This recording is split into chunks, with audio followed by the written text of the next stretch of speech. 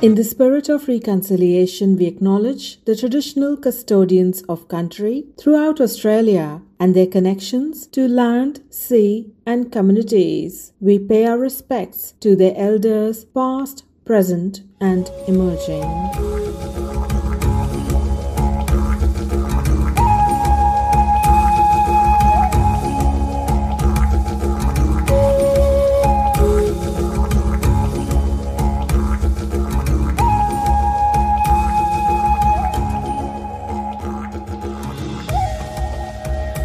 Welcome to the Diaspora podcast. My name is Akashika Mohla and I'm the founder of Wired Global Media and Advisory. The Diaspora podcast is one of our productions. In the Diaspora podcast, I speak with political leaders, policymakers, diplomats, and journalists about their journey, their lives, their vision, and views on the world. My guest on this Diwali special episode is the High Commissioner of India in Australia, His Excellency Manpreet Vohra. His Excellency was born in Punjab, north of India, the agricultural capital of India, and he studied economics and international trade with a brief stint in private sector before joining the Indian Foreign Service in 1988. Today, as a seasoned diplomat, popular for his leadership, courage, and resilience, particularly when representing India in countries like Pakistan, China, Hong Kong, Mongolia, Afghanistan, Mexico, UK, and now Australia as ambassador or the High Commissioner. He commenced his assignment in Australia in April 2021, India, which is largest democracy and also the fastest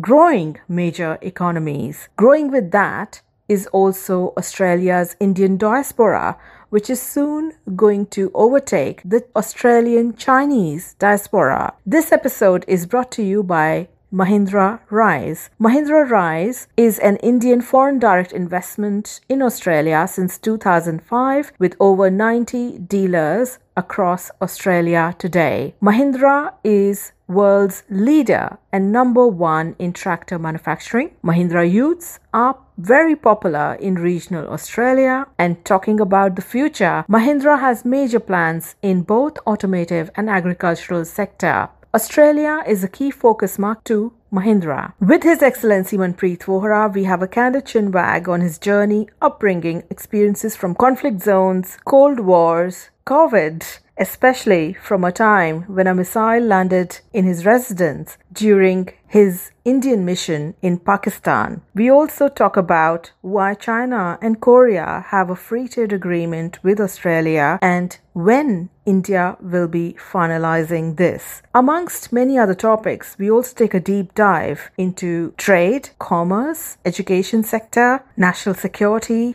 defense cooperation, foreign direct investment, with a very special message from His Excellency for Diwali. Let's have a listen to this now.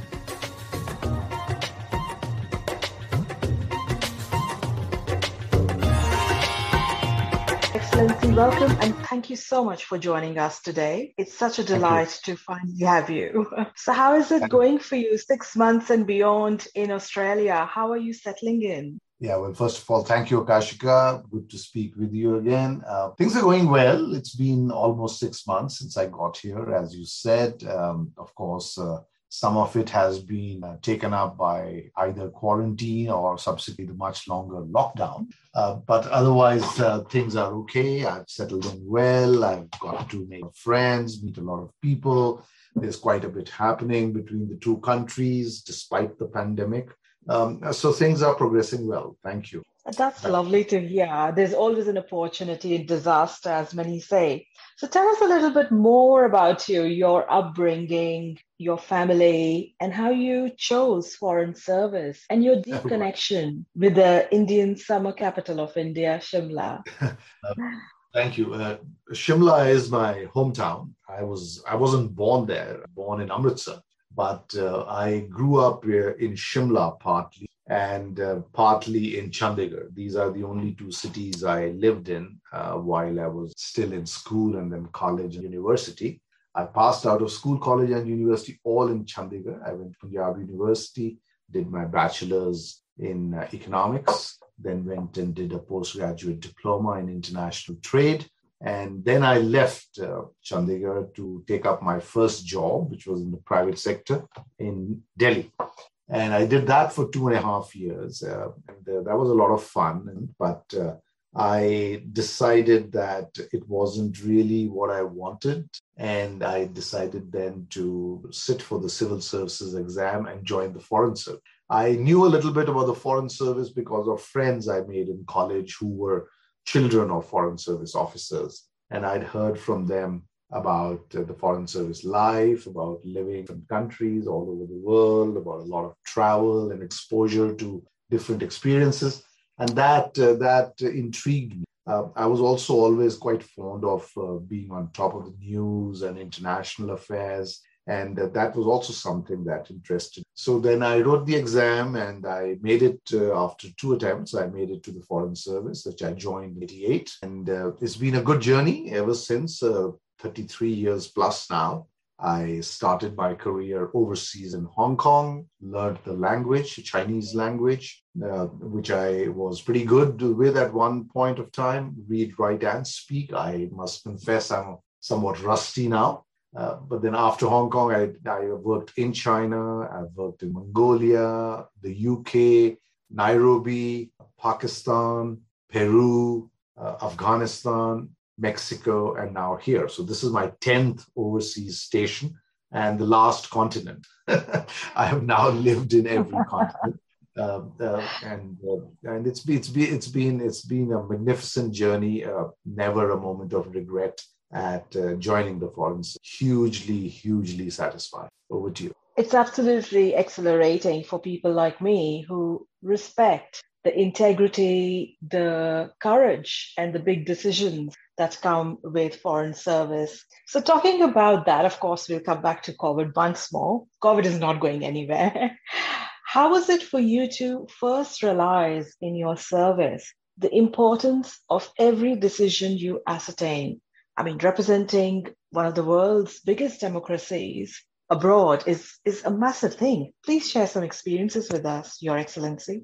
Well, it's not always that I have decisions to make. Sometimes decisions are made at headquarters and we have to follow instructions as well. But very often you are also left to your own devices and have to take your own decisions. So that is, in fact, the unique part, I think, about the Foreign Service as opposed to any other civil service, the domestic part of it. Because here you are overseas and you are representing, when you speak, you are speaking on behalf of your entire country of 1.3 or 1.4 billion people. So the responsibility of that is huge. Like I said, the decision making doesn't always rest on oneself. It is often either taken at headquarters or it is a teamwork and then it is made.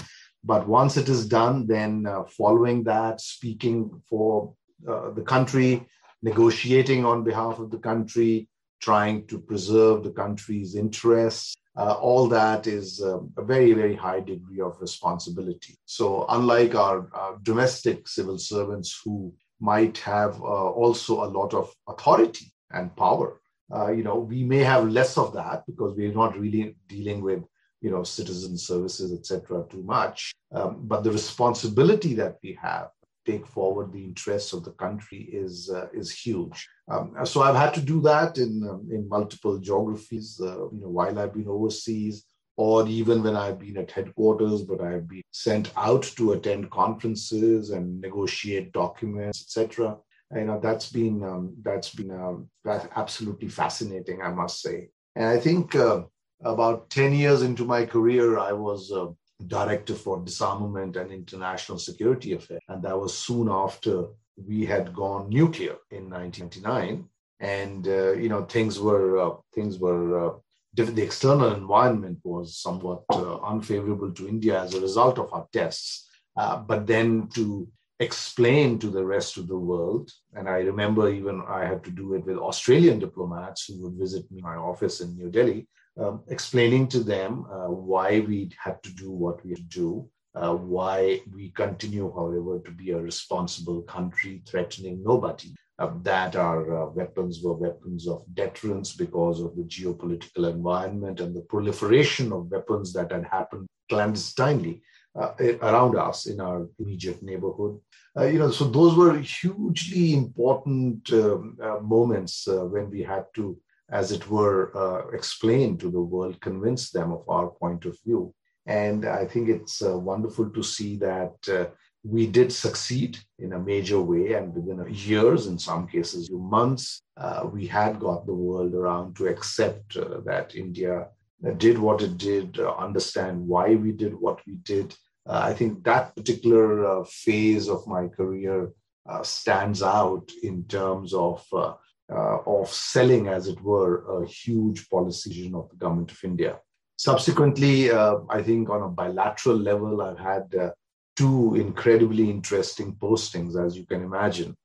First as a Deputy High Commissioner in Islamabad, and second, more recently, as Ambassador to Afghanistan. And you can imagine how important these relationships are, the kind of problems we also face in some of the relationships, the kind of issues we have to deal with. And here again, representing the country, preserving our interests, managing the relationship when it is good, managing it also when things are going downhill or negative. Each of those has its own challenges and its own unique way of handling and management. So I've had some interesting times in my career. Thank you, Akashika. I'm sure you must be reminiscing most of them. And I read about that Afghanistan blast scenario that happened at the Indian Foreign Embassy. Were you the ambassador then, Your Excellency, when all of this saga was going on? Well, I was there when, the saga is a very long going saga. So, but you might be referring to a blast at the embassy in 2008, July Indeed. 2008. And no, I was not in Afghanistan that time, but I was next door in Islamabad. Oh, my God. Yes. Sure. Well, what do I say? When I was in Afghanistan, as I said, we did have quite a few bombs go off in Kabul and elsewhere in the country. We had a major suicide attack on our consulate general in Jalalabad. We had a rocket that landed in my residence in Kabul. We had your residence. Yes, amazing. So one has been close to the action, but I think the bomb blast that you are referring to is from an earlier period in July 2008. Very well, very, very intriguing. I must say, you could write a book on all these, stellar experiences, because that's where you learn so much about yourself and the purpose. I mean, historically, diplomacy is probably the world's second oldest profession. I mean, Harold Nicolson, the British diplomat, author, and politician, he suggested that diplomacy began at the dawn of history, perhaps when the inhabitants of some caves realized that it might be mutually advantageous to come to an understanding with the neighboring cave dwellers about the limits of their respective hunting territories. So talking about that, Your Excellency, tell me a little bit more about the conflict and Cold Wars that you've seen all along, allies, fees, share some experiences, particularly from your very exciting times in Islamabad, Kabul, and also China. I think that'll take up much of the time we have for this interview. The experiences are far too many, but I suppose I could talk about one particular incident when I was in Pakistan, and that was a seminal incident, I think, which continues to resonate till today, which were the terrorist attacks in Mumbai, November 2008. That was a key moment really in our nation's history, or the history of our bilateral relationship with Pakistan. And I must say that things were actually in the immediate few months or years before this incident, things had improved substantially in our relationship, and the composite dialogue was going on. I think the then president, CEO, army chief all rolled into one. General Pervez Musharraf had realized that it was important talks and try and solve problems with India. And so we had a considerably long period when things were progressing rather well on multiple fronts, and we were making progress on various issues of bilateral relations, from trade to military, to boundary, people-to-people contact and travel, etc.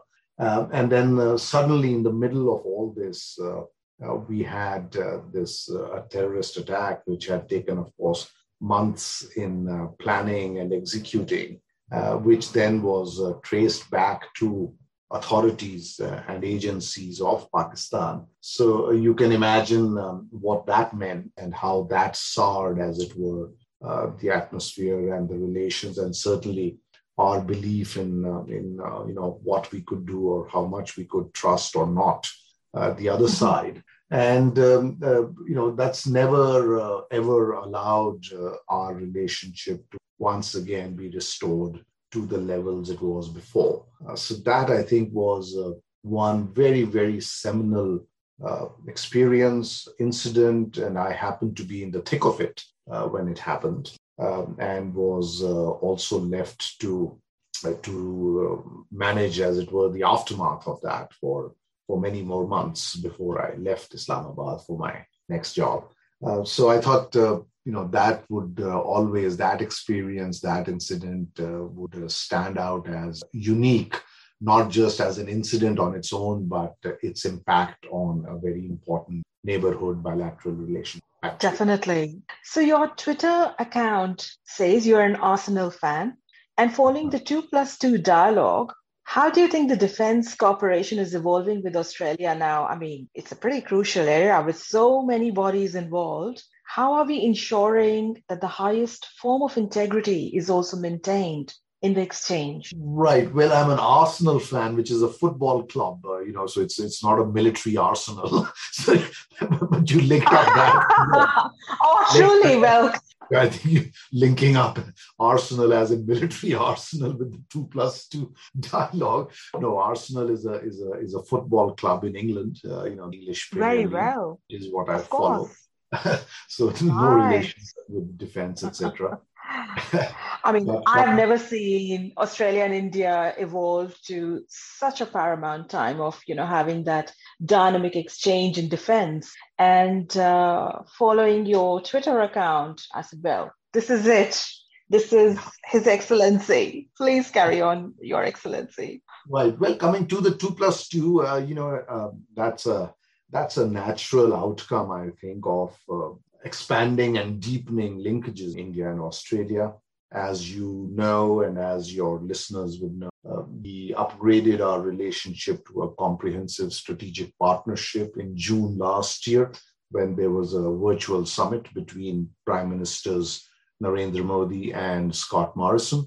And part of that was to start a 2+2 dialogue at the ministerial level. We have been having 2+2 conversations even before that at the level of senior officials, but it was decided that the ministers meet in the 2+2 format. The 2+2 is a fairly unique format.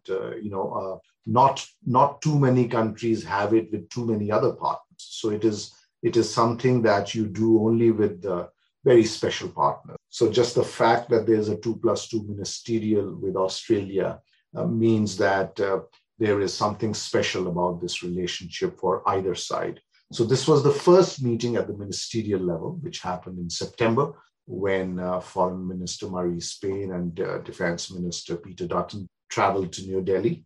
It was an in-person meeting despite the problems of travel and pandemic. Then that was, like I said, it was in a sense a very natural flow from what all we have been doing as two countries with each other on the defense and strategic front for a number of years, to an extent that has also been bolstered by other new partnerships that have evolved or that have been revived recently, such as, for example, the four-nation Quad, where again, the two of us partnered with two other very countries that everyone is close with, United States and Japan. The idea is that the relationship is now so close and so comprehensive and so strategic that meeting together as foreign ministries, which of course look after a very large gamut of the relationship, to the defense, and with the defense ministries, which of course look at a smaller footprint, but the two are important for strategic partners. And that's how this format works, and that's how the discussions went. They were very positive. There's a joint statement that you would have seen that was issued after the talks, and that will show to you both level of trust and confidence that has now evolved between the two sides, how much we are already doing in terms of a whole lot of work on almost every possible area of economic development, technology, securing the future in multiple ways, all of that. And more specifically also about things that we would like to further do in the future. So that was an important meeting. Subsequently, of course, as again you would know, the same month, a few days later, the two prime ministers were also able to meet briefly on the sidelines of the Quad in-person summit in Washington, D.C. So things are evolving very well between our two nations, and the 2+2 at the ministerial level is a very important marker in that journey. Absolutely. How is India going at the UNSC? Please elaborate. Well, we've been a member since January. That is when we took our seat. We will be there till the end of next year. It's a 2-year seat, and it's been an important time, as it turned out, for India to be on the Security Council with a whole host of issues before the world. Indeed, in August, when a lot of important developments took place in Afghanistan, India happened to be the president of the Security Council, and there's a monthly president of the Security Council. You probably know this. So we happen to be the president for the month. So a lot of initiatives and discussions had to be steered by us, leading also to some very good, sound resolutions of the Security Council. And now, of course, we are still busy with the whole lot of issues that do come up before the Security Council all the time. Things are going well. We are investing heavily in that. We've had a historic first as part of this membership of the Security Council this time around. We've had our Prime Minister himself chair meetings. We've had the Foreign Minister chair meetings. We've had very high level attention is what we have given to the Security Council, which shows the importance we hold the Security Council and the entire United Nations multilateral. Thank you. Absolutely. International politics is a serious business, Your Excellency. So, talking about international business and India and Australia, Trade Minister of Australia, Dan Tehan, and Trade Minister of India, Piyush Goyalji, announced that FTA could be reached around early harvest. So, is this something that's going to be a Christmas surprise or a Makar Sankranti surprise? When is it all happening? And what would it look like for foreign direct investment in Australia like Mahindra? Right. Well, it won't be such a surprise because it's already been announced that we intend to finalize an early harvest agreement, which is like a halfway house to a full free trade agreement or a comprehensive economic cooperation agreement, which is the formal term for it. We've announced that the early harvest agreement, we will try to finalize that by mid-December. So that is almost upon us. It's about a couple of months away only, or slightly less than that now. So the negotiators of the two sides are working with each other and trying to reach this early harvest agreement. That once that is done, that will be followed with further talks to arrive at a full FTA, which hopefully be able to in another year after that. And now the early harvest agreement, as the name would itself suggest, is an interim trade agreement, which covers rather than every tariff line, it covers a limited number of tariff lines on which free trade can be agreed upon. It also covers a number of other issues, including services, including rules of origin, in dispute settlement mechanisms.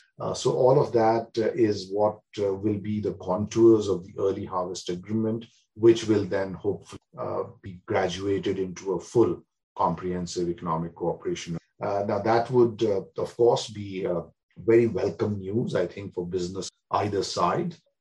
It would signal the trust we have in the complementarity of our two economies, and that we consider a free trade agreement with Australia, and Australia considers it with India as a win-win scenario for both sides. That is how this is being looked at and being approached. Now, in terms of foreign direct investment, that is something, of course, not directly dependent on a free trade agreement. There is already a substantial amount of FDI from India into Australia. In fact, more than there is the other way around. But we believe that huge opportunities are presented to Australian businesses, Australian companies, to be a part of the growth story of India, which, as you know, is right now the fastest growing major economy in the world. And as per also the latest predictions of the IMF and the World Bank, India will be the fastest growing major economy in 2021 and also in 2022. With growth of that kind, with the increased prosperity in India, with the size of our market, with the huge middle class, which is aspirational, which is high consumption, there should be a lot of opportunity. Well, there are a lot of opportunities for companies around the world, and we do attract, India does attract a very significant amount of foreign direct investment now, going back a few years till today. Australia also, we believe, should be and can be a part of that growth story, and both contribute to India and, of course, contribute to its own bottom line by investing. So that's how I look at it. We are hoping very much that we will see more FDI from Australia flow into India, as, of course, no doubt, there will probably be more FDI flowing into Australia from India as well. Back to you. I absolutely enjoy driving my Mahindra XUV in the terrains of Toowoomba, a regional town here, where it actually feels as if you're driving in the fields of Punjab. So tell me a little bit more, Your Excellency. When are you planning to visit Queensland again? Oh, well, thank you. I would love to be there tomorrow if I could. I was there in July, as you know. It was a very wonderful trip for me and my wife, who happened to accompany me. I met much of leadership of Queensland, many ministers and other senior officials. I met universities. I met trading organizations. I met the Indian community, both in Brisbane and in Gold Coast. I met some old friends I have from my school days who live in Brisbane. So it was absolutely wonderful. I was very impressed, I must say, with Queensland, or the more limited amount of Queensland that I could see on that one single trip. But it was apparent to me what a dynamic place that is, what a huge and important economy Queensland is, and how much is possible to do more between India and Queensland. So I would hope very much to follow up on that, conversations that I had over there, look for more specific things we can do together. And therefore, I do hope I'll be able to come soon. There is, of course, a lot of other places in this large and beautiful country that is Australia, which also require and demand my attention. So I do need to travel to other places also, which I haven't been able to because of these unfortunate lockdowns in places and interstate travel restrictions. But I will get down to those as well. But when I do come to Queensland, I hope you will take me on a ride in your Mahindra XUV Indeed. through those, through those, through those rural fields that you talk about. Absolutely, Your Excellency. I will take you for a tour to the Mahindra fleet and also to the fields of Queensland. Talking about Mahindra, Mahindra in Australia have been here since 2005 with 90 dealerships across the country. Also, world's number one tractor manufacturer in automotive. Mahindra utes are also popular in the regional Australia. I mean, the other day while I was driving through the terrains of Queensland, and they use Mahindra utes. So I'm really looking forward to your visit and also checking out how we can add to the future growth in automotive ag business here in India through our Indian resources. I must say, your diaspora friends and the leaders are a big fan of yours.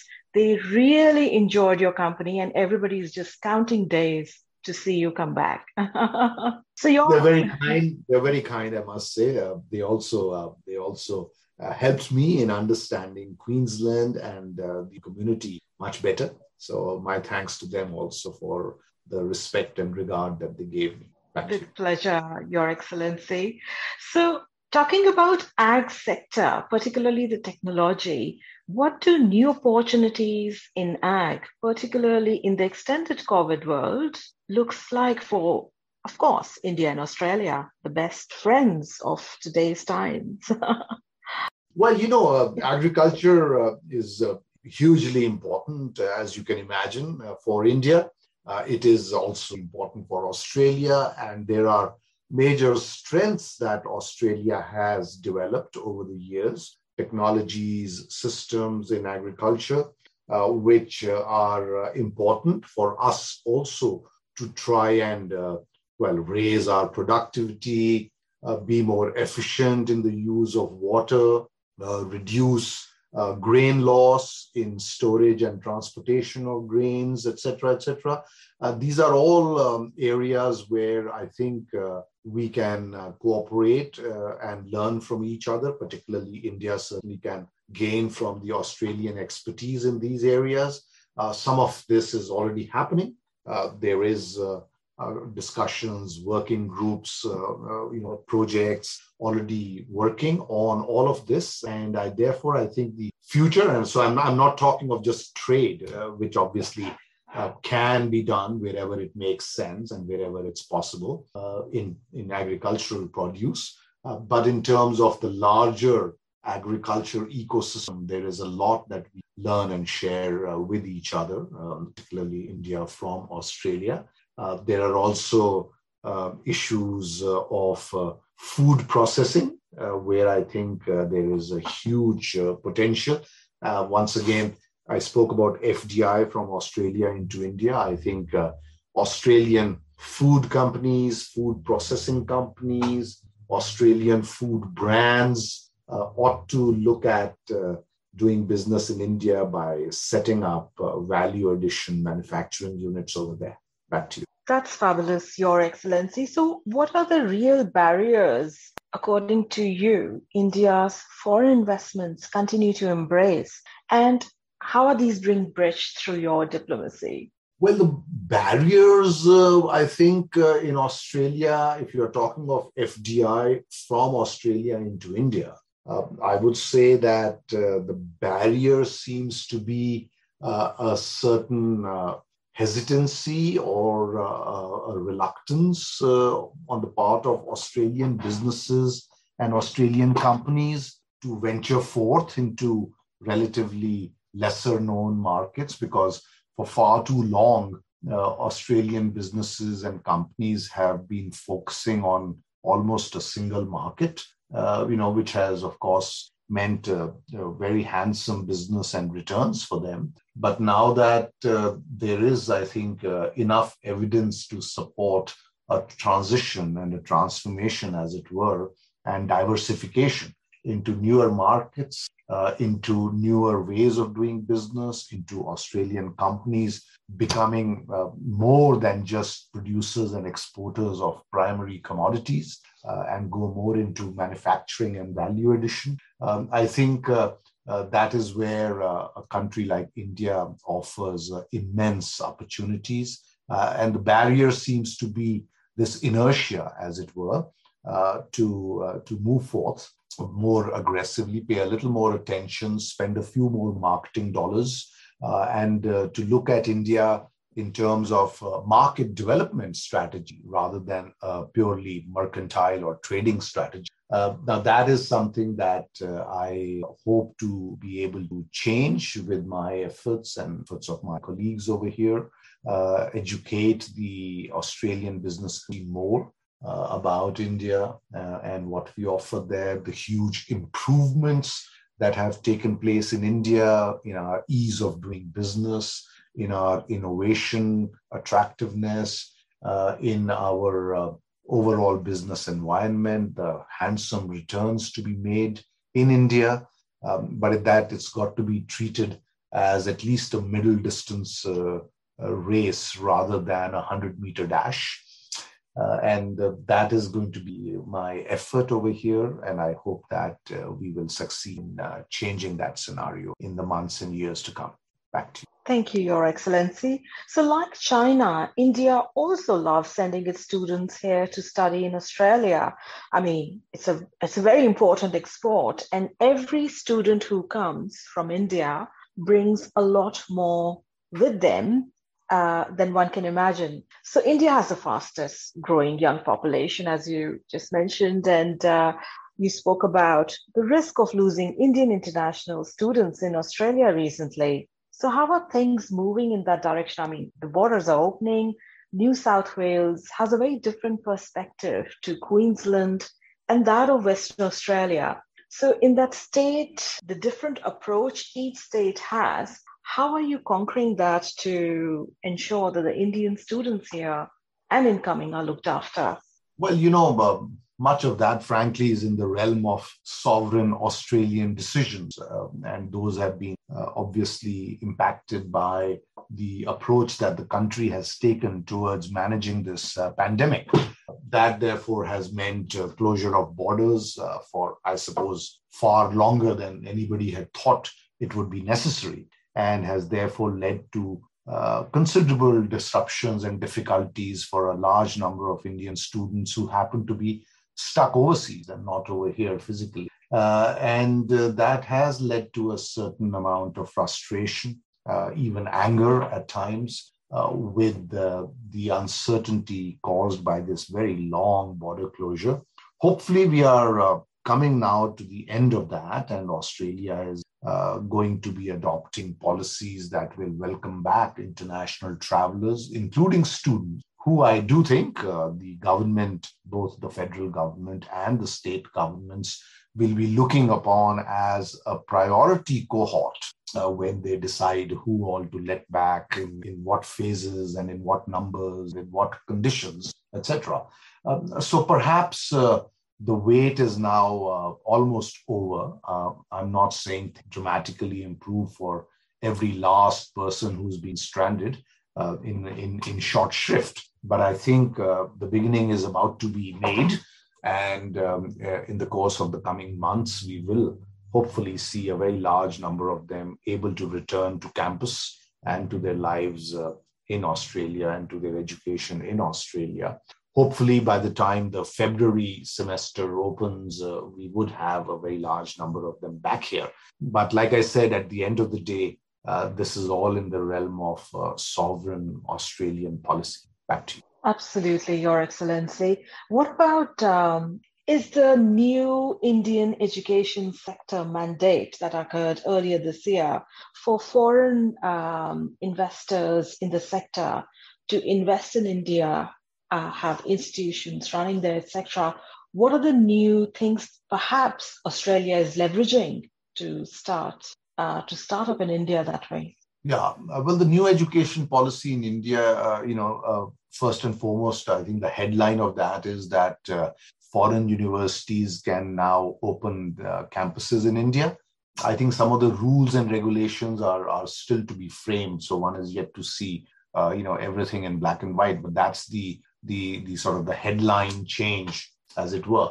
And I know that most major universities of the world, not just of Australia, are looking forward to that opportunity, as is Australia or Australian university. But also, quite importantly, is the sector of vocational education and upgrading of skills, because that allows actually the provider of that sort of education, TAFE sort of education, as it were, a much larger pool of people to train and benefit, rather than 4-year graduate programs. You have shorter vocational training programs, which can therefore, by definition, impact and both attract and impact a much larger population.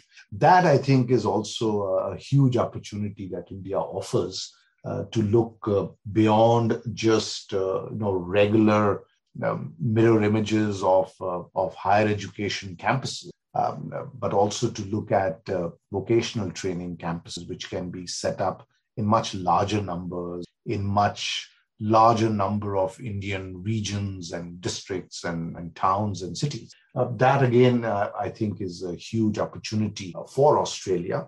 Other than that, of course, things which are already happening will continue to happen and will continue to offer opportunities, which is partnering with Indian educational establishments for common curriculum development, for even co-branding degrees, that will always stay. There are joint research and academic exchanges that happen all the time.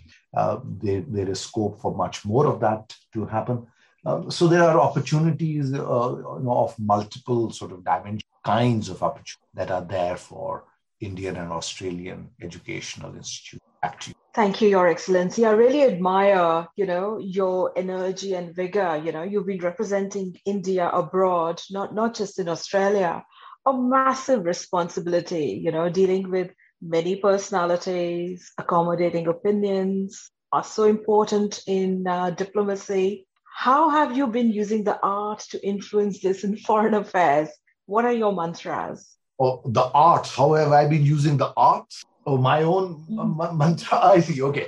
Well, yeah. Well, your talismans. Well, it's not rocket science, really. I think first and foremost, you've got to enjoy meeting people and conversing with people. That's important, because so much of diplomacy is about meeting people, talking to them, understanding them, making them understand you, finding common ground, meeting ground, looking at opportunities to do more things together, looking at ways to minimize the negativities if there might be some in a relationship. So that's really the mantra that I try to follow, that I like to remain excited with the prospect of meeting new people, discovering unknown subjects and fields and understanding them better, and then try to find the right partners and talk to them, in a sustained way, argue where required, explain where required, understand where needed, and try and make progress. I think that is really the only mantra for diplomats. Who are the world leaders? Perhaps some world leaders that inspire you? Well, there are many, and I think I would be doing disservice by naming just a few. So perhaps I'll take the easier way out of not naming anyone, certainly not a world leader who's currently on the stage.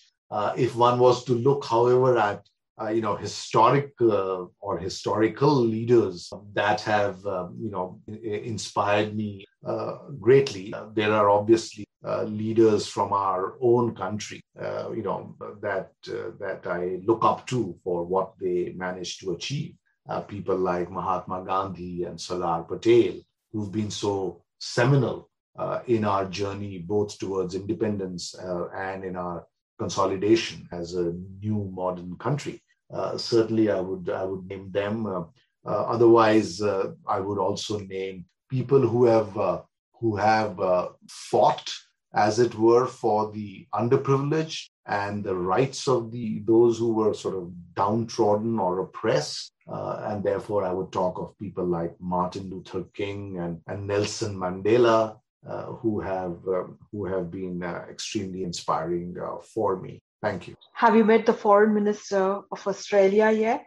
Yes, I've had the good fortune of meeting Her Excellency. That was a very nice experience. We had a fascinating conversation. So it's nearly Diwali, Your Excellency, and the diaspora have been at a very sore point, but there is hope. Borders are opening. We would really welcome a beautiful message from you to all of them, no matter what roles they are in. Some of us feel that the Indian mission in Australia is like a family here to us. So your message for the diaspora, please. Thank you, Akashika. Well, first and foremost, I hope that everybody would feel that the Indian mission here, both the High Commission in Canberra and all our consulates general and our honorary consul in Brisbane, I hope everybody would feel that we are a part of you, that we are together as a family. We are certainly, all of us are certainly here to serve the diaspora and its needs, both the happy occasions as well as any challenges that we might have to face together.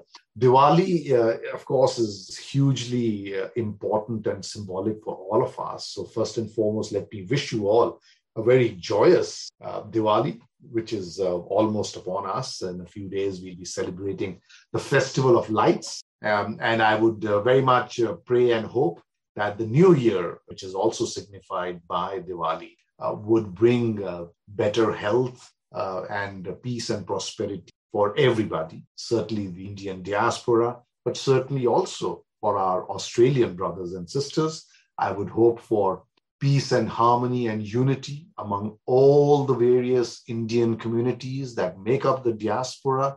I would hope and pray for tolerance and understanding, for diversity, to believe in that diversity as a point of strength rather than anything that is divisive. I would hope very much that the COVID pandemic is over well before we enter the next Diwali, 12 months later. And I would also hope very much to get the chance in the new year to travel and meet as many of your listeners as I can.